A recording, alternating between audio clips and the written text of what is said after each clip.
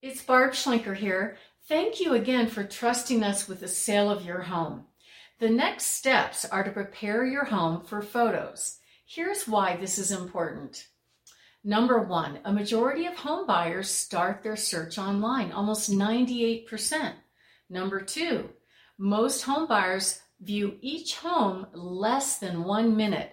That means you only have 1 minute to attract the buyer enough to your home that your home gets added to the must-see list.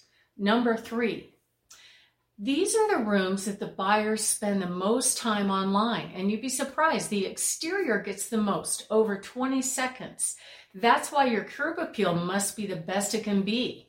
Then the backyard is the second biggest one, over 8 seconds. So you want to make sure your yard is neat and tidy, followed by the living room that gets just over 8 seconds, then the kitchen, which gets under 8 seconds, followed by the master bath, and last on the list, believe it or not, is the master bedroom with under 8 seconds.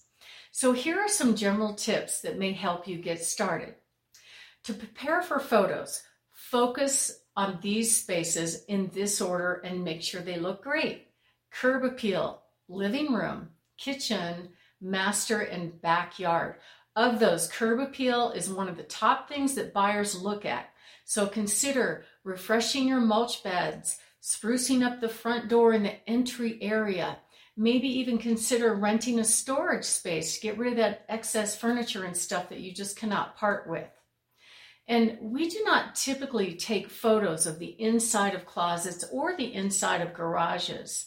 But here are a few tips to make those spaces look bigger.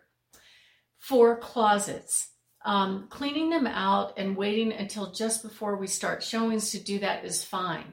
Buyers will peek in the door to see the size of the closets, and we recommend that you try to get as much as possible off the floor of the closet.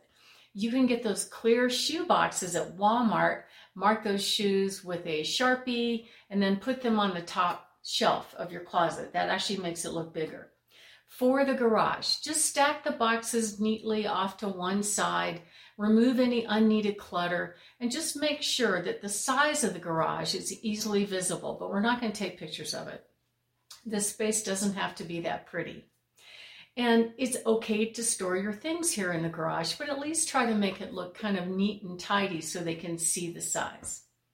Let us know when you're ready for photos on the outside, because we use these photos to start our pre-marketing because we want to create the most demand for your home. Our wonderful pre-marketing coordinator will be reaching out to you shortly to get all the special details of your home and schedule staging and photos, as well as help you in planning to get your home ready for the launch date.